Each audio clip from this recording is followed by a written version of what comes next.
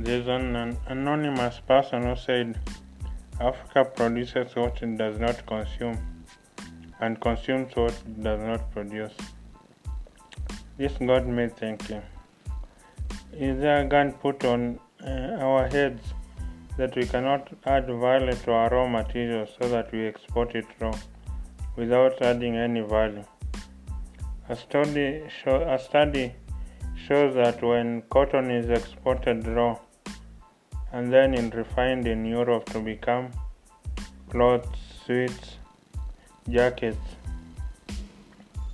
it generates 13 times more jobs in Europe than it generates in Africa as raw cotton revenues.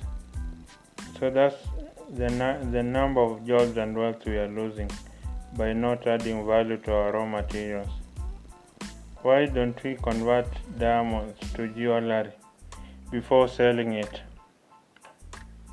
Why don't we convert the coltan in Democratic Republic of Congo to mobile phone factories and sell the mobile phones instead of selling coltan? And that, I'm sure, will generate 20 times more jobs than just selling coltan alone. Why don't we add value to lithium and create lithium-ion batteries for solar electric cars than just exporting raw lithium? Why don't we generate nuclear electric power from uranium in DR Congo and Guinea instead of selling only raw uranium? Why don't we generate aircraft parts from titanium in Kenya instead of selling only titanium? This is the thing that we need to ask ourselves.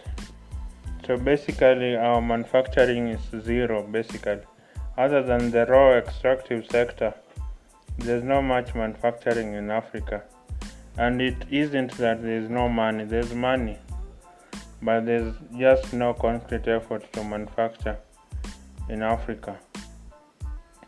Africa shouldn't be the world's producer of raw materials to enrich other parts of the world while it remains poor and mired in poverty, even as its resources makes shareholders in rich countries even more wealthier. Africa too has a right to its own resources, but this will be realized only if we add value to those raw materials. We convert coffee beans in Ethiopia and Kenya to coffee chains throughout Africa and the world, coffee drinking chains like Java and Starbucks throughout the world.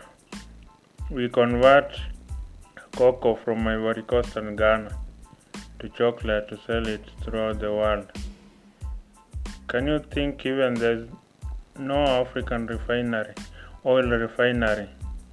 It's only Aliko Dangote who is constructing a $12 billion oil refinery in Port Harcourt, Nigeria, that is expected to refine oil from Nigeria so that Nigeria sells finished oil products.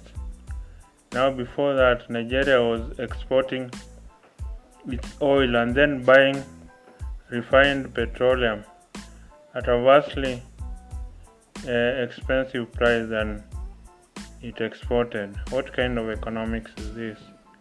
Is the world trade policy mad so that Africa cannot add value to its own resources?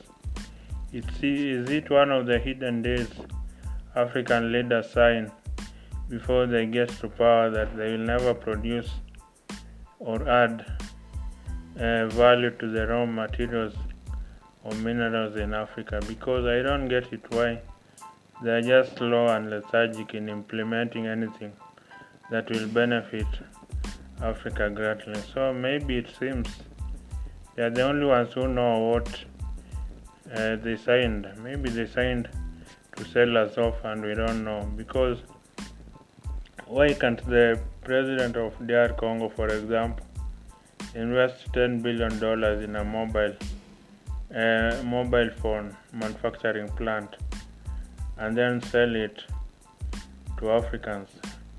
For just $10 a feature phone, I'm sure Africans will be able to buy it.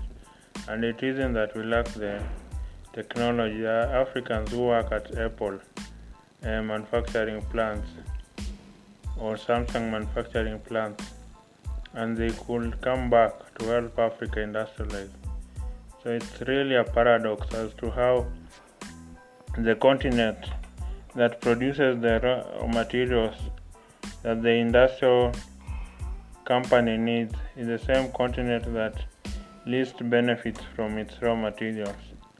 It really does not make sense unless there's something somewhere we are not being told as to how the global commerce and industry is being organized. And if that is the case, then we never achieved any independence if we cannot take charge of our own economic affairs.